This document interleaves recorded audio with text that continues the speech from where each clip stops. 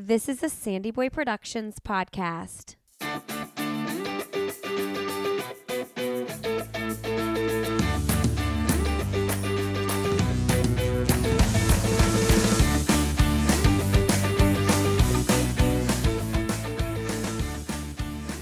Hey everybody, welcome to All Have Another podcast with Lindsay Hine. I'm your host, Lindsay. Thank you so much for joining us today. This episode of the podcast is supported by Sidekick Tool.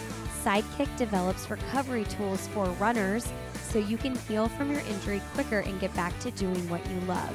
If you're suffering from plantar fasciitis, shin splints, IT band tightness, or even knee pain, muscle scraping therapy works by breaking up blocked vessels to heal stressed tissue in your body. We've seen athletes like Sarah Hall, Molly Seidel use this tool, and it's a safe and effective injury prevention and injury relief tool. The good news is you all can save 15% when you go to sidekicktool.com/IHA, and that discount will automatically be applied to your order. That's sidekicktool.com/IHA. All right, friends. Well, today on the episode, I'm talking with my good friend, Brad Stulberg. So excited to have him back on the show. He was on episode 336 with Shalane Flanagan, talking about the practice of groundedness. And he was also episode 172, talking about his book, The Passion Paradox.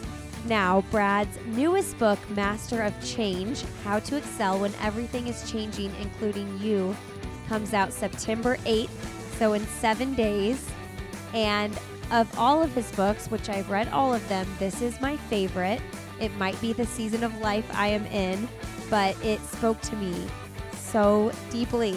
The book offers a new model that describes change as an ongoing cycle of order, disorder, and reorder. And we return to stability, but that stability is somewhere new. Drawing on modern science, ancient wisdom, and daily practice, Brad offers concrete principles for developing a mindset called rugged flexibility, along with habits and practice to implement it. I love that term, rugged flexibility. That's like my favorite thing about the whole book and what he says about what rugged flexibility is. Now, I always love talking with Brad on the show.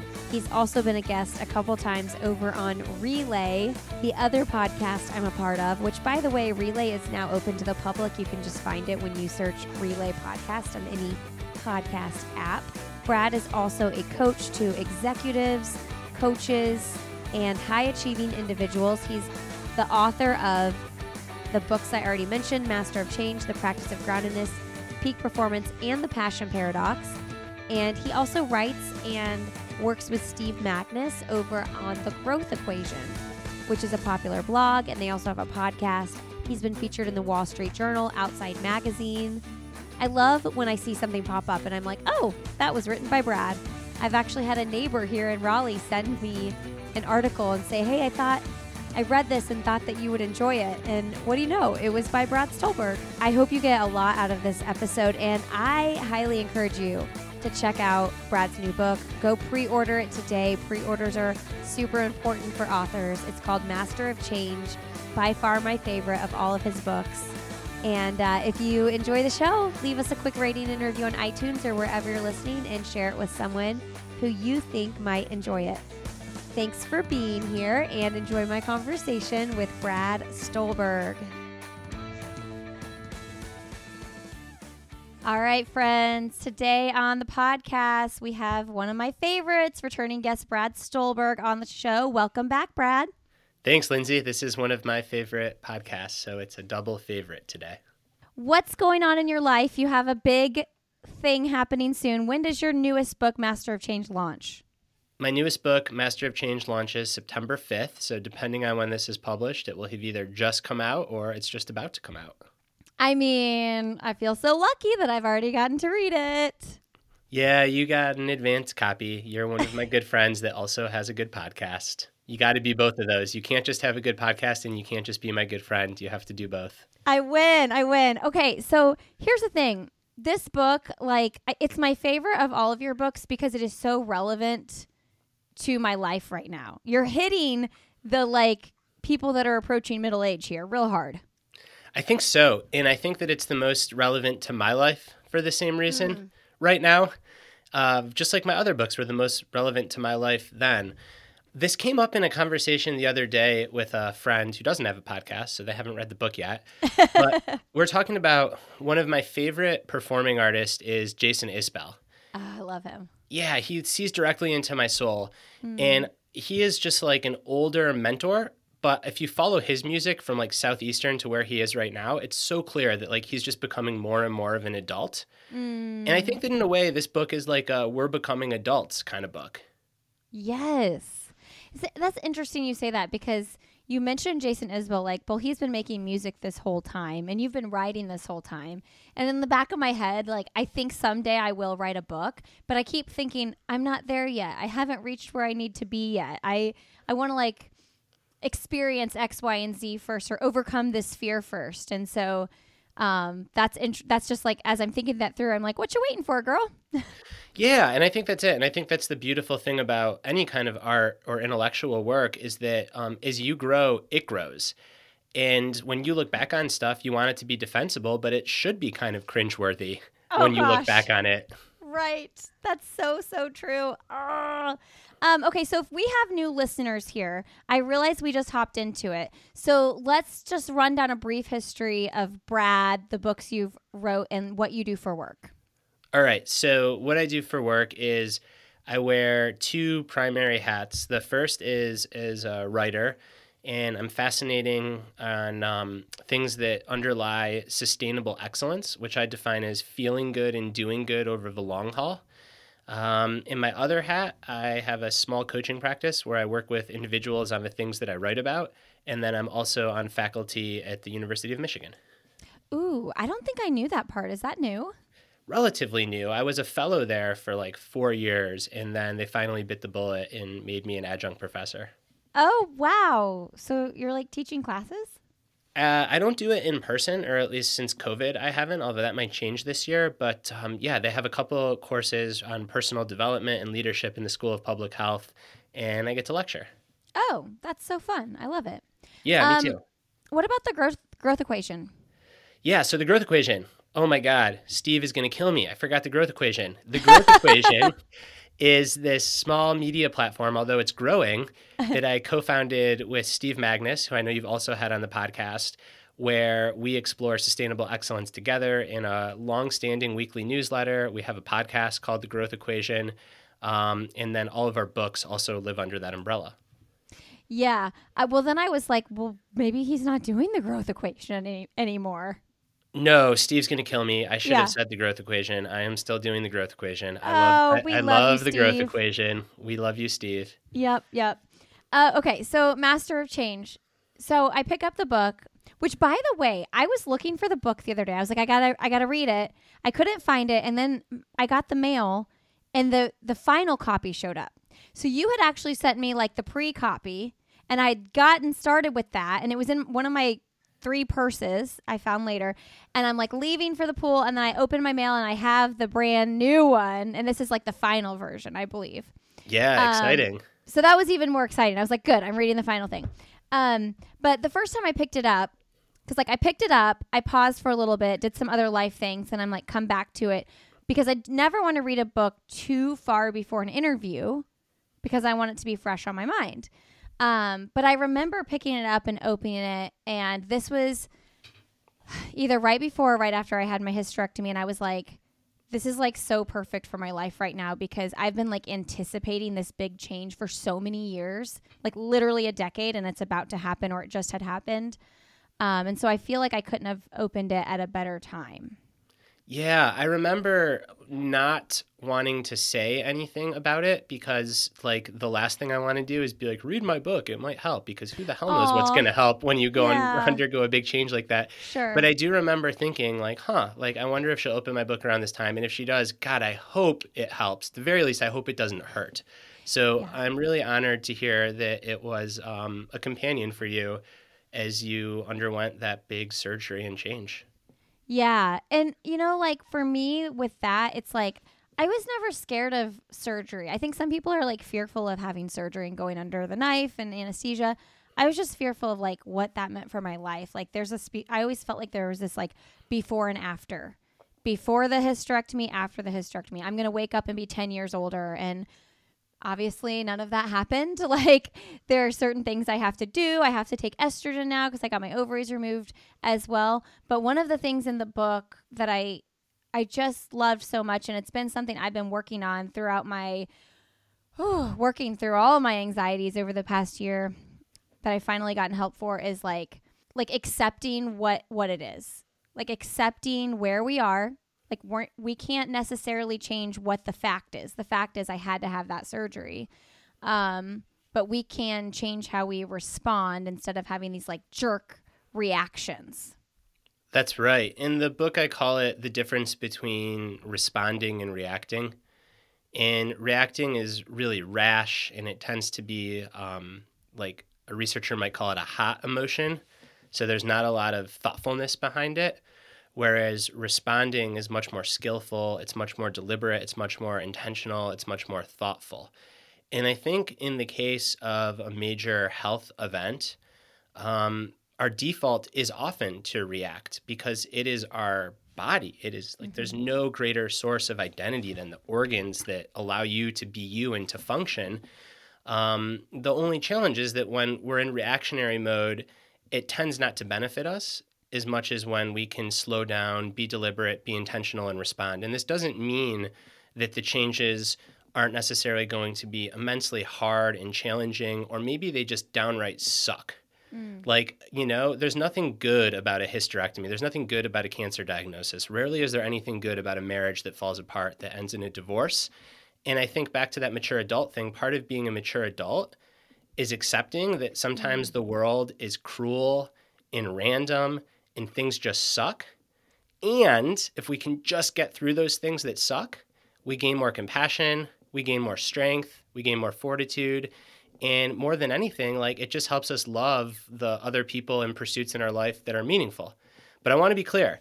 I said after. Like the worst advice is like, oh, you got this. You're strong. Yeah. This is going to make you stronger. Like maybe, but maybe not. Maybe it just sucks. Yeah. But what the research shows and what so many people's personal examples show is if we can just get through the suck and just get to the other side without any expectation of what will be there, we tend to emerge from these kinds of changes a little bit kinder, a little bit wiser, a little bit more compassionate.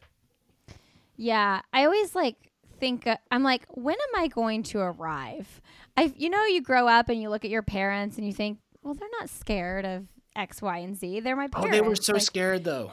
They were so scared. And it's like, am I going to be 70 and still scared of like dying of cancer or getting in a plane crash or whatever all these fears are? And I'm like, I just want to get to the place where I arrive. And I know that you don't. Like, you're never going to like alleviate all the fear. But this mindfulness practice, what is it? What is the behavioral therapy that you did? Yeah, acceptance and commitment therapy is the name that is, I think that what you're going for. And then behavioral activation is kind of the psychological tool. So it's both, right? You do both? Yeah, acceptance and commitment therapy is the overarching umbrella, and then behavioral activation is this tool. It's a part of it. And acceptance and commitment, in brief, is a therapy, but it's really, I think, a philosophy of living. And it is so simple. Yet, as we know, simple doesn't always mean easy. And it's based on this tenet that to have psychological health and stability during all periods of life, but especially during chaos and changes, there's really only two things that we need to do. We need to accept what is happening and see it clearly for what it is. So not deny it, not run away from it, not resist it. Just accept what's happening. We don't have to like it, but we have to accept it. And then the next phase is to commit to living in alignment with your values regardless. So it doesn't talk about getting fear to go away. It doesn't talk about calming yourself down. It doesn't talk about, being positive and optimistic, although that's not bad if you can be. But it simply says, like, this is what's happening right now. These are my values, and I'm just going to show up and commit to living in alignment with my values, regardless of how I'm feeling. And when it comes to fear, what that often means is taking fear along for the ride. I mean, I don't know if you have this experience. We're of a similar age. I think your kids are a little bit older than mine, but sometimes when I'm driving my son to school, I'm going to get emotional just thinking about this. I'll look at him and, he's just tired, but like he has like sometimes sad eyes, just like his dad. Like he's a deeply feeling kid. And then I think like I'm supposed to have it together for this kid and I'm just making it up as I go. Totally. And I don't think we're ever going to get rid of that. I think that all that we can do is kind of like accept that about ourselves and be like, yeah, because everyone is, and that's okay.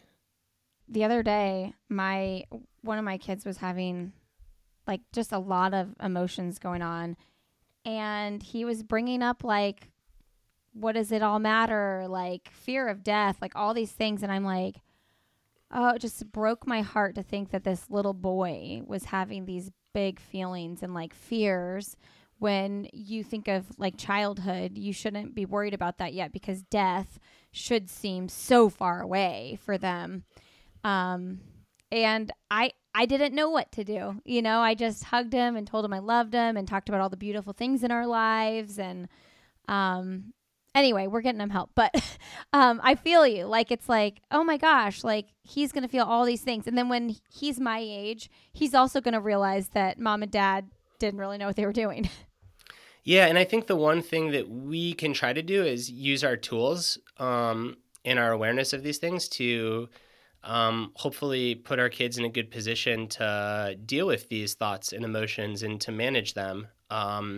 And whether you do that yourself or whether you do that with the help of a professional, I mean, it clearly depends on so many different factors. But yeah, I mean, it's back to acceptance. Like, I think the ultimate thing to accept is like you don't have it all together and the ground that you stand on may feel firm and that's good, but we also have to be able to like show up when the ground doesn't feel firm and when we're not super confident and when we don't have everything figured out. And this is true whether it's in parenting, whether it's in our professional lives, in our personal lives, like getting comfortable with the groundlessness, which can be really uncomfortable, is such an important practice and really hard. Yeah, for sure. How do we relate that to athletics? So I think that the way that this relates to athletics is twofold. The first is what I'm going to call acute changes that happen to you as an athlete. And there are so many of these.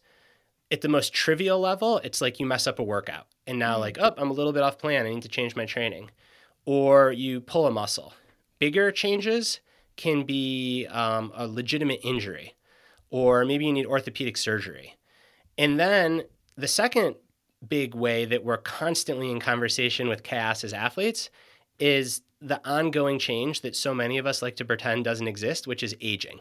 And aging comes for all of us. And like whatever age you started the sport at, you've got years where you're going to get better, and then eventually you're going to get worse by objective measures, by performance. And I think that where athletes run into traps with change is they struggle with both of these categories, the acute changes that throw them off, and then the gradual change of aging. Well, and with aging and running in particular, it's like, yes, eventually we do hit this peak or whatever, but we can hit that later if we adapt and make changes. But it's hard to do that because we're so used to, say, run 50 miles a week, strength train once a week, and that be that, and, just run a little bit faster and get our goals. But, like, you can change things and still get faster, but you can't just keep doing the same thing. That's right. But eventually, even though I love how you're like, even like not wanting to fully accept this right now, like eventually you get slower. You will. So like the prime example of an athlete, not a runner, but a phenomenal athlete in his own right that I profile in the book is Roger Federer. Uh-huh. So Roger Federer, one of the greatest tennis players to ever live, some would argue the greatest, also the greatest longevity in the sport. So he was dominating the sport at age 36 and 37, and this is a sport where most males hit their prime between like 26 and 30. And what people often overlook about Federer's story is between the ages of 33 and 36, his career tanked. He suffered a string of injuries, and it finally looked like aging was catching up with Federer. He was dropping out of tournaments that he once would have won in his sleep. Pundits were speculating, is he going to retire? And Federer made all kinds of changes to his game. So the way that he trained, even like the racket that he used, how he hit his one-handed backhand, he did all these things to adapt to being an aging tennis player. And he had the best, well, some would say the best, if not the second best year of his career at age 36. So he was ranked number 2 in the world. He won 2 Grand Slams. He had the best winning percentage of his career. And again, this is at an age in tennis that is considered like a dinosaur. So yes, we can adapt to changing. But you know what else is true?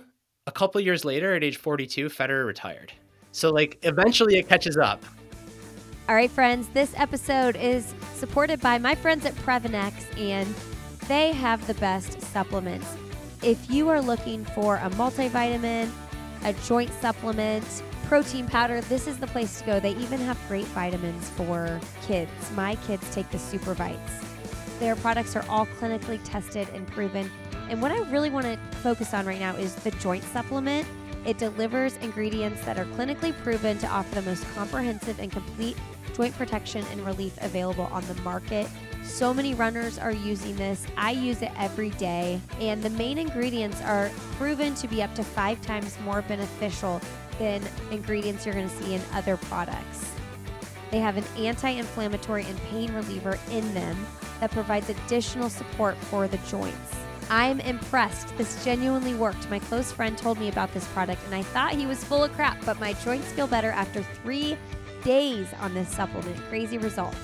The great thing about Previnex is they have a money-back guarantee. If you are not satisfied after 30 days, you can get your money back. Go to Previnex.com and use the code ANOTHER, and that'll get you 15% off your order. That's Previnex.com. Use the code ANOTHER, and that will get you 15% off your order.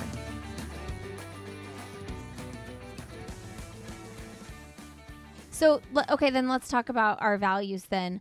It might sound basic, but I'm like, okay, like, how do we set up our values? Because, I mean, what are my values? Like, being kind, living in community, working hard, moving my body every day. I don't even know. Like, that's just like what I thought off the top of my head. But is there a good way that we can kind of sort through values? And is it smart to have, like, these are like my 4 things that I revolve my life around or mold my life after?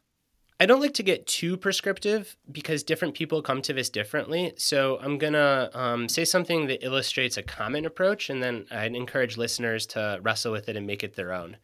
What I find works really well for people, including myself, is maybe once or twice a year to sit down for like an hour to an hour and a half and just reflect on the qualities towards which you aspire, like the things that are really important to you, or that when you're at your best, you feel like you are embodying.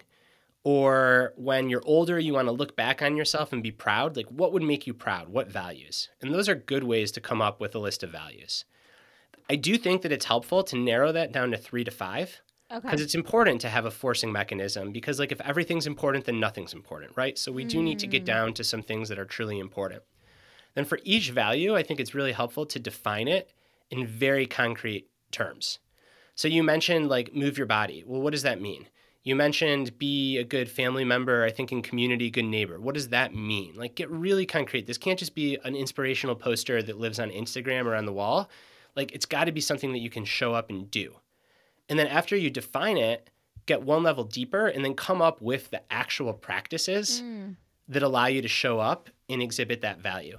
So you could go from community down to be involved in my local community and be a good neighbor, to every Saturday night host dinner for neighbors, or once a month organize a potluck, or sit on my front porch every Thursday for 2 hours and just talk to the people that come by. Like, you want to get that concrete because then you can't procrastinate or run away from it.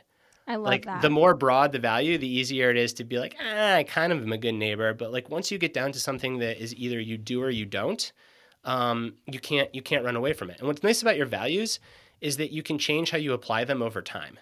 So they're really resilient to change. I like to think of them as a key source of stability in your life because the world around you can be changing like crazy, but generally we can still practice our core values even if we have to apply them somewhat flexibly.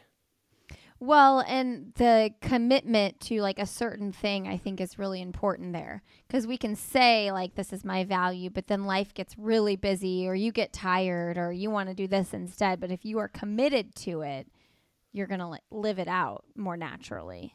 That's right, especially if it's attainable. Yeah. Now I'm like, should I sit on my porch every Thursday for 2 hours? When I sit out on my porch or when I'm out, though, and neighbors are walking by, they're probably like, oh, great, keep walking, keep walking. Don't look. She's going to talk to me for an hour. Maybe, but maybe not. Maybe they love talking to you. Maybe some. It's a North Carolina thing, the whole porch sitting thing. It wasn't like this. And in Oakland, you sit on your porch, or like New York, everyone walks by you and like they pretend to be on your phone. Yeah. But I sit on my porch and it's like I'm holding court. I got 9 people coming by. Next thing I know, James is bringing like a 6-pack of beers. Someone's like, should we order pizza? It's like, I got a family. They're like, great, bring the kids. It's actually my favorite part of living in Western North Carolina. There's a lot about Southern culture that I find like weird, and some parts that, to be honest, I find kind of repulsive. Yeah. But the whole like Southern comfort, like friendliness, I actually really like. Oh, it's great. I mean, I do feel like coming from the Midwest, we have some of that there too, but it's different here. It is different. Yeah, it's a more chill friendliness. Because I grew up in the Midwest? I grew up in Michigan. I went to school in Michigan. So Midwest friendly is like you run into someone in the grocery store, you gossip a little, you hold the door open for them. Yeah.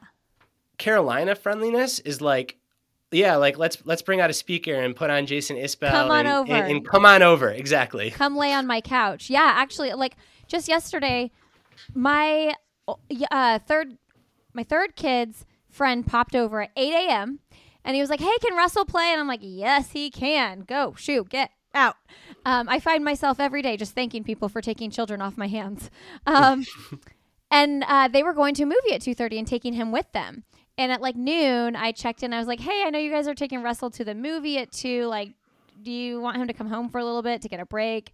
And she sent me a picture and she was like, he's napping on the couch right now. All good. And I'm like, I just love that like my kid is at someone's house from 8 a.m. and feels comfortable just being like, I'm going to fall asleep on the couch. You know? we've got that too. It's great. Yep. It's so good. And when I first moved here, I thought, is this Southern nice? Like just being like doing what is proper and right. But I have found there are a few instances where that has been the case, but most instances people are just very like, come on in. Like you don't even knock. Like my neighbor, she'll just walks right in and I love it. I'm like, oh, hey, what's up? It makes me feel like I'm in like a college dorm or something. Yeah, and I think that, though, we also probably have a little bit of a bias sample, like you being in Raleigh, me being in Asheville. I think Chapel Hill's probably like that. These are, like, true. really kind of, like, warm places. Yeah. But anyways, that's neither here nor there. Core values are very important. Yeah.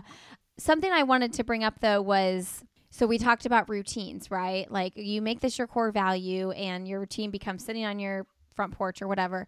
But I also wanted to talk about productivity, because like productivity can't squash down the fear or squash down whatever it is you're struggling with. But I have never been in a place where it's not been helpful. Like when I'm agonizing over something, if I can like have my mind on something that feels productive and helpful in some way, even if it doesn't help a lot, it helps a little. Yeah. So I think that what you're hitting on is this very paradoxical relationship between routine, productivity, and change or challenge.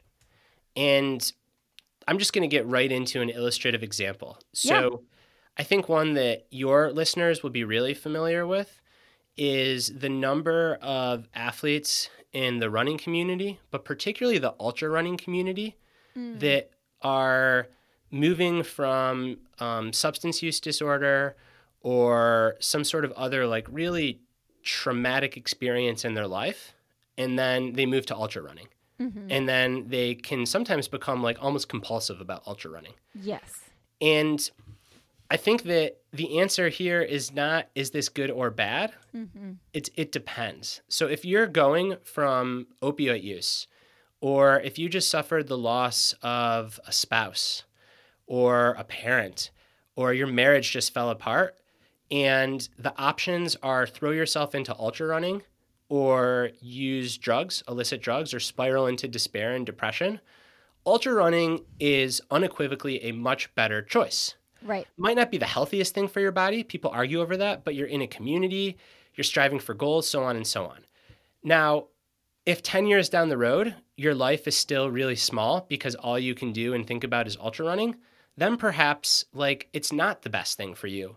So I ultimately think the way to think about this, and this is for any productivity, ultra running is like one of the most productive things you can do, or unproductive. I guess depends on who you ask. True, but like true. it's definitely doing something, and very hard and frequently is this is from the psychoanalyst James Hollis. It's so simple, I love it. He just says, ask yourself, is this enlarging my life or diminishing my life? And that tells you everything you need to know. So if you're someone that's coming off an opiate addiction and you get like super into ultra running and you ask, is this enlarging my life or diminishing it? Of course it's enlarging your life because it's keeping you from something that is like the ultimate diminisher.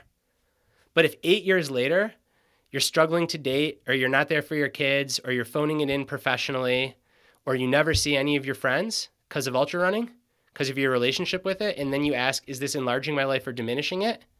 Well, if the answer is diminishing it, then it might be time for a change to that thing. So I think like uber productivity, throwing yourself into stuff isn't good or bad. It completely depends on the context and the situation. And that's only for you as the person that's going through it to make the judgment. So I'm not a fan of like, this is good or this is bad. Right. Like it depends. This is good for some people in some situations and bad for others in other situations. It can be challenging. And when I think about change, when I think about it in relation to my career and like with the running podcast, for instance, like I feel like I kind of ebb and flow of when I get excited about things, when I don't, what I'm following, what I'm not following. And sometimes I feel like I'm like, I have a lot of kids and like life stuff going on with that, that I don't follow it as closely as I once did. Like, what big race was on recently? And USA's. And I was like, I don't have time for that. Like, I'm not going to sit on the couch and watch USA's. I'm like doing this, doing that with my kids. We went to the beach and I felt I didn't feel guilty, but I just felt like, what's happening?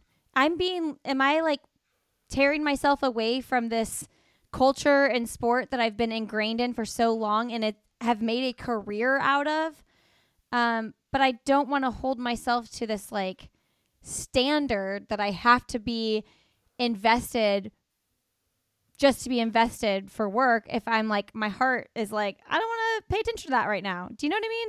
Yeah. So you It's really hard. are talking about like core identity change. Yeah. Or at least the potential for it. And Yeah. what I'm hearing you say is that running is still a part of your identity, a huge part of your identity. I know it is. Yeah. But the way that you relate to it might be shifting, and it might not be as big a part of your identity. Perhaps when you had no kids, For sure. it was a much bigger part of your identity. Or I don't know when you got married, but perhaps before you got married, or before you had the parenting podcast, or before you got like, you tested for like this thing that is so a part of like female reproductive health and was so scary. And now suddenly like watching USA's on the couch, maybe it even kind of feels trivial. And I don't want to put words or feelings in your mouth or offend anyone, but like your relationship to the thing changes. And this is like a central thing that I found so interesting to explore for this book is not so much the external changes around us, even though that's interesting too, but the internal changes. Like the subtitle of the book is like how to make sense of yourself when everything is changing, including you. Mm-hmm. And I think I'm hearing you getting at this a little bit. And I ultimately think there's like two kind of guiding frameworks that can help us. The first, I think, is to think of our identity like a house with different rooms. And maybe you have the spouse room, the parent room, the athlete room, the running culture room, the, I don't know, just like you tell me, like, what are some other rooms? The music room, I know you love music. So you've got like these different parts of your identity. And it's okay to spend a lot of time in one room for a year, for 5 years, maybe even for a decade, so long as you have other rooms to go into. You never want to leave any of the rooms completely behind because over time, things are going to shift. So maybe, again, I'm not putting, like, listeners, Lindsay and I have not talked about this, so this is just me playing like armchair analyst. Maybe you'll spend more time in some of the other rooms of your life for the next 10 years. But then I'm going to make you cry, Lindsay, when your kids leave the house, if they, thrive and leave the house. Hopefully they do. Maybe you'll go back into that running room and spend all your time there again. And like, that's okay. So I think people struggle because we think like I'm either in or I'm out instead of this is one component of my identity.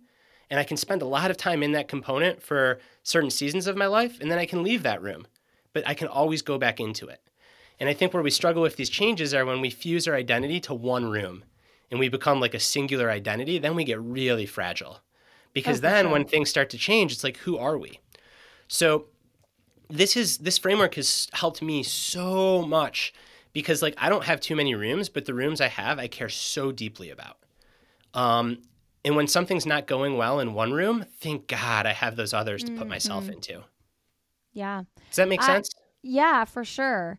I know. It's really weird and hard. I do think you're right though. Like I think running consumes. And there's research. This isn't just me like being right. So in the literature for the nerds out there, this is called self-complexity.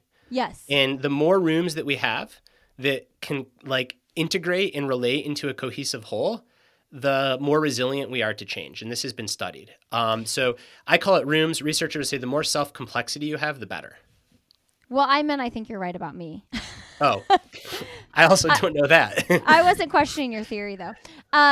No, it is a weird shift. And I honestly think that part of the reason I started the other podcast for parents is which, by the way, I talk to everyone about the podcast. I tell them all to listen to it. Good. And that is the best titled podcast in the history of podcasts.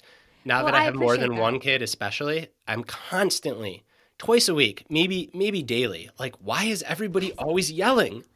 Yes, always. I mean, I just like, honestly, I wish, and I know I like put stuff on my Instagram stories and stuff like that, but like sometimes I'm just standing in my kitchen and I'm like, I wish someone could see the insanity here right now. Like, and I just feel so crazy because it is so loud and aggressive and physical and whoo, yeah. And most I don't have the same number of kids nor the like older boys, so I can't imagine. It's physical. We don't get physical. What we get right now is like Lila just starts being so loud because she realized that she can be so loud, and then Theo starts yelling like, "Lila's being so loud, it hurts my ears." And then Lila starts yelling louder, and then the dog starts barking, and I just look at Caitlin and I'm like, can I go outside? And she's like, no, fix it. If you're going outside, I'm going with you. Right, exactly. That's what she says. Yeah, and also my boys, like, they're getting bigger. And so, like, the physicality takes up more space. And anyway, I really think I started that show years ago knowing that my life and my interests were, like, becoming, like, more expansive and what I cared about. That being said, I'll Have Another is still like my, it's like my baby. It's like my thing. And it also runs like a machine, a well-oiled machine. So it won't be gone from me, but I think I have to just come to the acceptance that like, I don't have to be like the running podcast. I don't have to be like the person that has all the news and the stories. Like I'm like a part of the world and the culture, but like, but can I speculate something? Can I interject here? Because I think it's important. My guess is that your audience is fine with that because you're taking your audience along for the ride. Mm-hmm. So all these people, how long has I'll Have Another been going on? Like a decade? 7 years. 7 years. So 7 years ago when everyone either didn't have kids or had younger kids or were kids themselves, everyone like wanted to know the scoop on like, what happened at this major marathon or who qualified for USA or like what's the gossip between like, Kara, Sarah, and Shalane. Yep.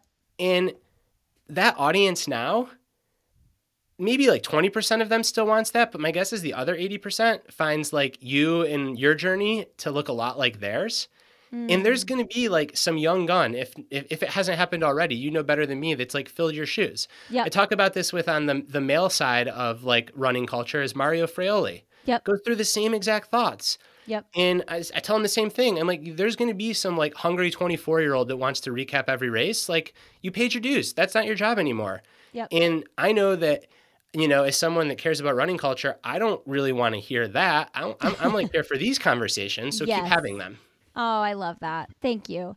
And that's one of the things, a maturity thing too, is like when you don't focus on what everybody else is doing and you focus on like living into and leaning into what you're actually passionate about, like get that noise out of here. But it can be hard to do And so I am actually super mindful about my time on social media and things like that for that reason, because I'm like, well, if like even with my parenting podcast, I'm like, well, you know what? Like, I don't want to just talk about parenting. I want to talk about like Botox and like just like things that 40-year-old women think about outside of kids too. So I'm like, I can just do that. I can explore whatever I want to explore. And people say like, oh, you have to niche down to, excel at things. And it's like, okay, well, maybe, but I'm going to follow where my like interests are. Yeah. And I think that that's the best way to do it, especially like if you have built an audience. And you just have to be okay with like some people are going to fall off and no hard feelings. That's okay. But a lot of people are like on the same ride as you, and they're probably really grateful that you're there to help guide them along the way. All right, friends, I want to thank 2Before for sponsoring this episode of the podcast. This is a unique pre-workout that is made up of blackcurrant berries grown in New Zealand that contain high levels of antioxidants called anthocyanins. Blackcurrant anthocyanins are science-backed and benefit-packed. Blackcurrant berries improve your endurance, they kickstart your recovery, and they strengthen your immunity. You can drink it daily 30 to 45 minutes before you work out. I just mix it up with water and take it before a workout. I am loving it. 2Before is offering an exclusive limited time offer to our listeners. Big discount here, 30%. Nobody does 30%. 30% off 20 packs plus free shipping when you use the code Lindsey, LINDSEY at checkout. Just go to 2before.com. That's the number 2 before.com and use the code Lindsey. Have you thought about that with your writing though? Like, oh yeah, if you get an idea that's like off the rails or like totally different from what people are used to. Well, I think I'm kind of already there. Like my first book was called Peak Performance, and it was like all about like how to be and do better. And that stuff's still defensible, and it's still like that book still sells because there's a lot of like 20 to 30-year-old boys and girls that just want to crush it. Yep. But I look back on that book and like part of me cringes a little bit. Yep. Like especially I portrayed meditation and mindfulness in that book because this is where I was at like, over 10 years ago. Yeah. As like something that improves your focus and thereby improves your performance. And now if you ask me like what the point of mindfulness is, it's like to be like a softer, more compassionate human. And anything else is a byproduct. Whereas in that book, I'm like, it makes you better. And like maybe it'll make you a little bit nicer. I don't even think the word compassion was in my vocabulary. So I think I'm kind of like already doing that. And I fired my first agent because he wanted me to write Peak Performance 2 and Peak Performance 3. And no, for Groundedness, which is like kind of like the first detour. Okay, yeah. So this book and Groundedness are with the same agent, Lori, who's wonderful. And my first agent was wonderful. Like he took a bet on me and Steve because we co-wrote that book before we were anyone. Yeah. But he wanted us to write an updated Peak Performance every 5 to 10 years. Yeah. Niche down. Like this is it. Own it. This is your lane. This is it. And I'm like, no, like that was my lane then. And I still care about performing well. I still coach people. I think I can still have those conversations, but I just don't find them that interesting anymore. Okay, this is giving me. I just had an ad pop up from Tim Ferriss on Rich Roll, and like, did you see this too? You're giving me Tim Ferriss vibes, like how he was like so obsessed with productivity and like doing all the things in like short periods of time, and now the clip I saw was like the exact opposite. Yeah, but I'm like, but is that because you have a lot of money now? Because once you succeed and you're there, you don't have to hustle.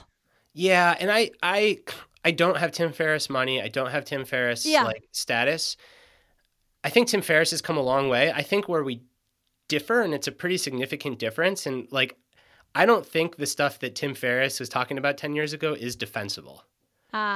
Peak Performance is very defensible. Like that book popularized stress plus rest equals growth. Yes. Like Steve and I were talking about the importance of like productivity being a dumb goal. And like rest being really important. And that book is still like read throughout the National Basketball Association and NFL. Oh, awesome. So like that book's not bullshit. That book is about how to perform at the highest level. And I defend all of that. I guess what I'm saying is like my interests are not just about performing at the highest level. Yes. Whereas I think Tim Ferriss's stuff 10 years ago was like a whole lot of clown shit kabuki. And now he's like really grown up and matured. And I think he's someone that was looking for happiness in all the wrong places through like productivity and hacks and is starting to realize that. But I have a lot of respect for Tim because like it's very hard to change your mind on this stuff. But I guess what I'm saying, and maybe I'm wrong and your listeners can write in and tell me, but I don't think I was ever like a bro. Oh, no. No. I think I've just moved from like evidence-based performance to like being a whole, full human being. And even the verbiage I use, right? Like from performance to excellence. So performance is like pretty clear, like you are going to do well at this thing, where excellence is like an old Greek virtue about being like a full-fledged human. And I'm more interested in that now. For sure. And by no means was I like, you're like Tim Ferriss. That clip from Rich Roll made it very much resonated with this shift that we're talking about. I think though, even him, I haven't listened to him in a long time, but I used to sometimes when I was like, I want to do all the things. Like he would cringe at the 4-hour work week type stuff because it was just like, what? Like some like jackass 24-year-old who has all the time in the world to do all the things writes this book, and reflecting back, it's like, okay, it doesn't really make any sense. And he says that. Now, I will say it's a really interesting podcast. They spent a lot of time talking about like psychedelics for mental health. And I think this is another area where Tim and I differ, and neither of us are right or wrong. It's just different approaches. I think Tim tends to go to the extreme. So like 4-hour work week, extreme productivity. And now it's like, extreme depression, go on a 10-day silent retreat and then do mushrooms. Whereas I think I tend to be much more like only use the extremes if everything else has failed. So I don't know Tim's mental health history, but I would encourage someone that is struggling from depression or anxiety or OCD to first like go through therapy and maybe take like an SSRI for, a year. And sometimes it can take a year to find the right medication. And if all that fails, then like psychedelics hold a lot of promise. But I think that a lot of people like jump to the extreme thing before kind of doing like the boring stuff. But the research is really clear that the boring stuff works. Yep. Like most people recover from anxiety and depression, or at least gain tools through a third wave therapy, and then sometimes combined with an SSRI. People don't like to say it because it's so boring, but like evidence-based therapy and SSRIs work for most people.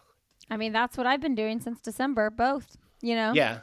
No, SSRIs, they get a really bad rap. And now I'm putting like my public health adjunct professor hat on.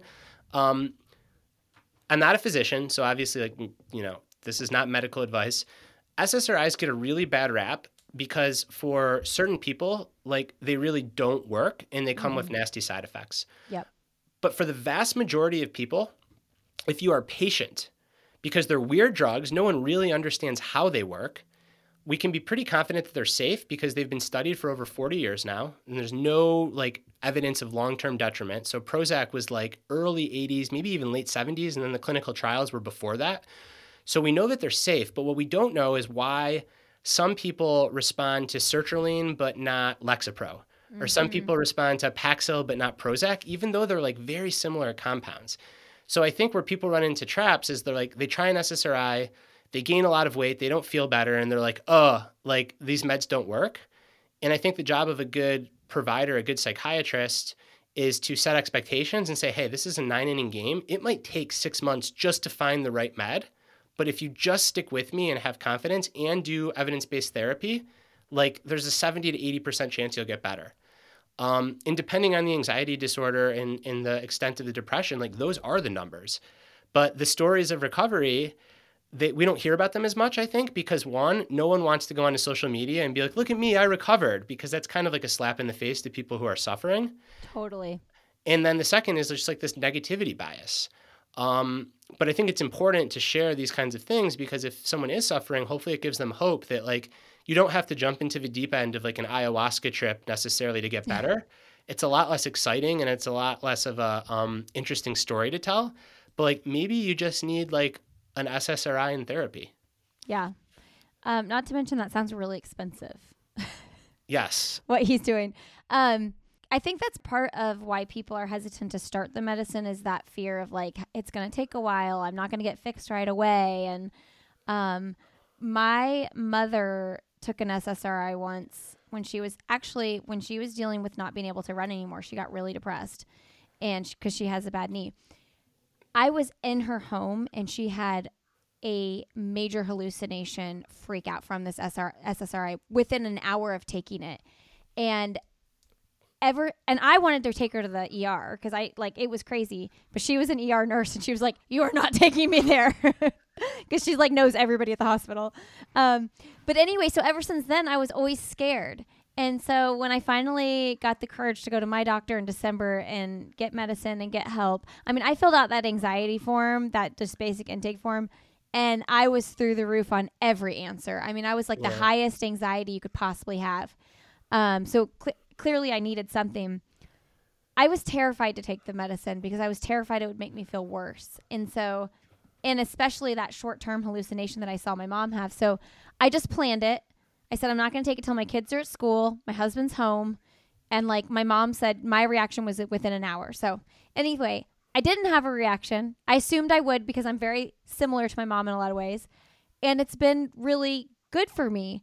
I say all that to encourage people. Like, if you think it might help you, give it a shot. Talk to a doctor, fill out the anxiety form, whatever it is, because, I mean, I was desperate, and it has been. Thank you for sharing that. And helpful. I'm sorry that you had to go through all that. I think another thing that also can help people make that decision is, like you just said, I'm desperate. So the most common side effects, and we sound like big pharma shills, like Brad and Lindsay, drug reps. No, I think we're just both people that have benefited drastically, it sounds like, from SSRIs, or at least maybe benefited from SSRIs. I think I have. I mean, right, you never know. With therapy, with, my surgery's over. I don't know. Yeah, there's so many things.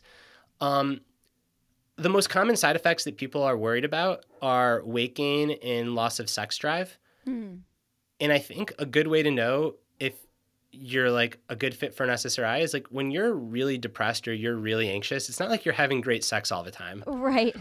You're probably like, I remember when I was like in a hole, I'm like, I don't care if I gain 40 pounds. Like, as long as I stop having intrusive thoughts 24 hours a day, like, sign me up for the weight gain. Yep. And now I don't feel that way because I'm in a good spot.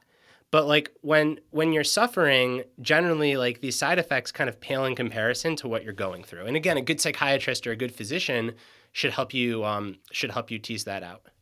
I know somebody had messaged me like, "Oh, I'm switching," because I had been open about taking it, and she said because I didn't like some of the side effects. And when she said, "Oh, it's not to scare you, it's just weight gain," I was like, "Oh, I don't care about that." That being said, I have gained weight, but I have no idea if it's from the medicine or just like working out less because I had surgery. Like, I have no idea. And I only take 25 milligrams, which isn't much from my understanding. But it's exactly the same thing as you. When I was in the depths of it, you could tell me I was going to gain 50 pounds if I took it. If it was going to make my mind better, I did not care. Yeah. And this is also, we've gotten like way off topic from the book, but I think this is an important conversation to have. This is also why I like the conspiracy theories that are out there about like drugs and doctors like wanting to get you hooked. I think two things can be true at once. I think number one, with opioids and pain meds, like the establishment fucked that up, like all caps. Oh, it's bad. Drug companies, drug reps, certain like unethical physicians, but mainly the drug companies and the drug reps that sold this false promise. However, I also have some level of empathy for physicians that see someone that's just suffering. And like, if someone is suffering, you want to help that person get out of their suffering. Yep. So you think about like more potent psychiatric meds. So antipsychotics, for example, a much more serious medication to consider taking. Dependency is higher. It's harder to come off of those. However, if you're a psychiatrist and someone is hallucinating and their life is falling apart because they think like the CIA is out to get them and they can't be a parent for their kids, you are going to use every tool at your disposal to help end that person's suffering. But then 5 years later, if that person can't get off those meds, that also sucks. Yep. And this kind of gets back to like being a mature adult and realizing like things aren't always black and white. Like, it's hard out there. It's hard to navigate these trade-offs. Yeah. Yeah. It's not black and white. That's for sure. Yeah. I mean, the ultimate heuristic here is back to acceptance and commitment is there's this great line from Stephen Hayes, who's the founder of this therapy, that basically says like the essence of all this stuff is just to ask, like, is this helping me right now? And if the answer is yes, do it. If the answer is no, don't. It's like, it's so simple for all these things. Like, they're tools. Is this helping me right now? Okay, so we're going to wrap up here, and I want to end on one of the topics that I really enjoyed in the book, which was tragic optimism, wise hope, and wise action. I want to be optimistic about everything in my life, right? But like, that's not realistic. So talk to us about this, what this even means. All right. So tragic optimism, it sounds like a dichotomy, tragedy and optimism. Right. But the profound philosopher, psychoanalyst, Holocaust survivor, Viktor Frankl, who's well known for his book, Man's Search for Meaning. Yes, if you haven't read that, you guys have to go read it right now. It's so good. Beautiful book. Please just don't read it back to back with mine. It sets the bar impossible. Oh, so, like, please. Put a book between the two. It's a different kind of book. It is. But Frankl is much less known for this essay that he wrote in follow-up to Man's Search for Meaning called The Case for Tragic Optimism. And Frankl is direct, and he just tells it like it is. He says that we are very fortunate to be here as humans and to be alive for this crazy, wild, beautiful life. And we are all going to suffer. Why? Because we are going to get old, and the people that we love are going to get old. Because we're made of flesh and bone, we are going to undergo all sorts of physical pain throughout our life. Because we can make plans, we're going to be really upset when some of those plans don't work. So part and parcel to being a human is tragedy. However, if we can maintain optimism throughout this, if we can protect our positivity, if we can have an attitude of hopefulness, not by pushing the tragedy away, not by pretending it's not there, not by being toxically positive or a Pollyanna, but by saying all this tragedy is here, and yet I can still be hopeful. And this suffering that we all go through actually ties us to each other. Like, it's the foundation of like brotherly or sisterly love. So not like romantic love, but like, I love you like a sister, I love you like a brother.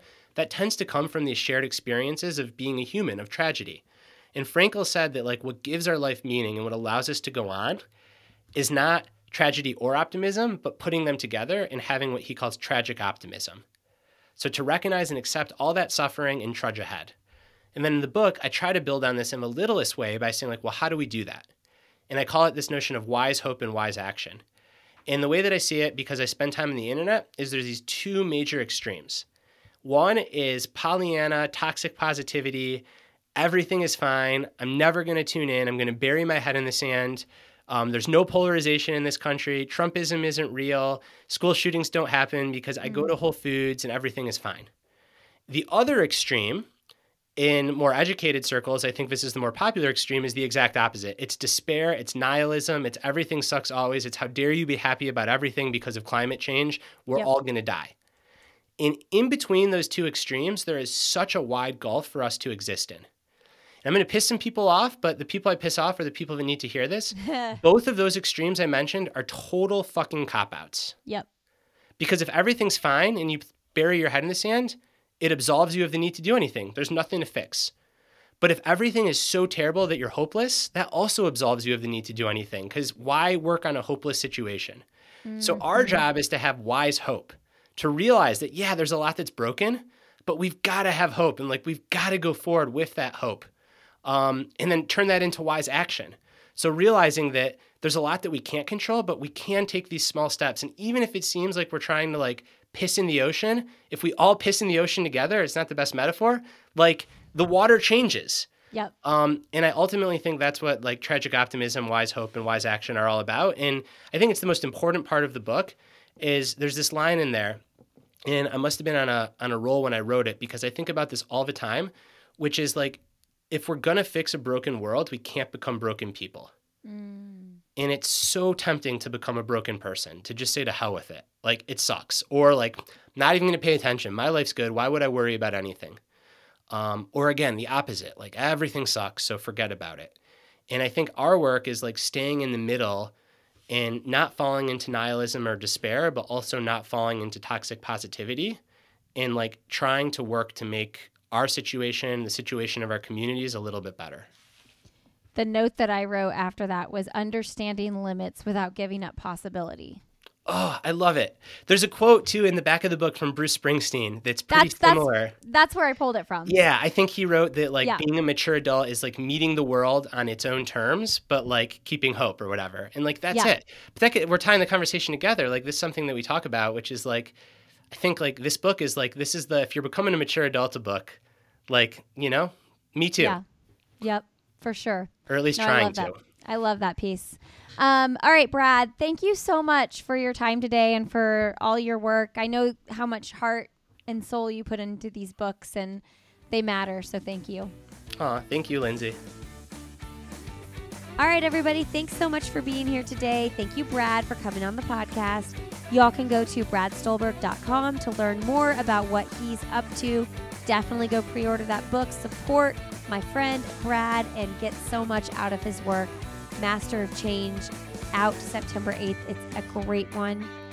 You can learn more about this podcast and everything we talked about today at sandyboyproductions.com. Just click on the I'll Have Another tab. You can get signed up for our newsletter there. Big thanks to Previnex, 2Before, and Sidekick Tool for being supporters of this show. Discount codes to all of those awesome sponsors of the podcast will be at the show notes at sandyboyproductions.com. I'll also share about them on my Instagram, LindsayHines626. Thanks for being here, and we will see you next week on I'll Have Another podcast.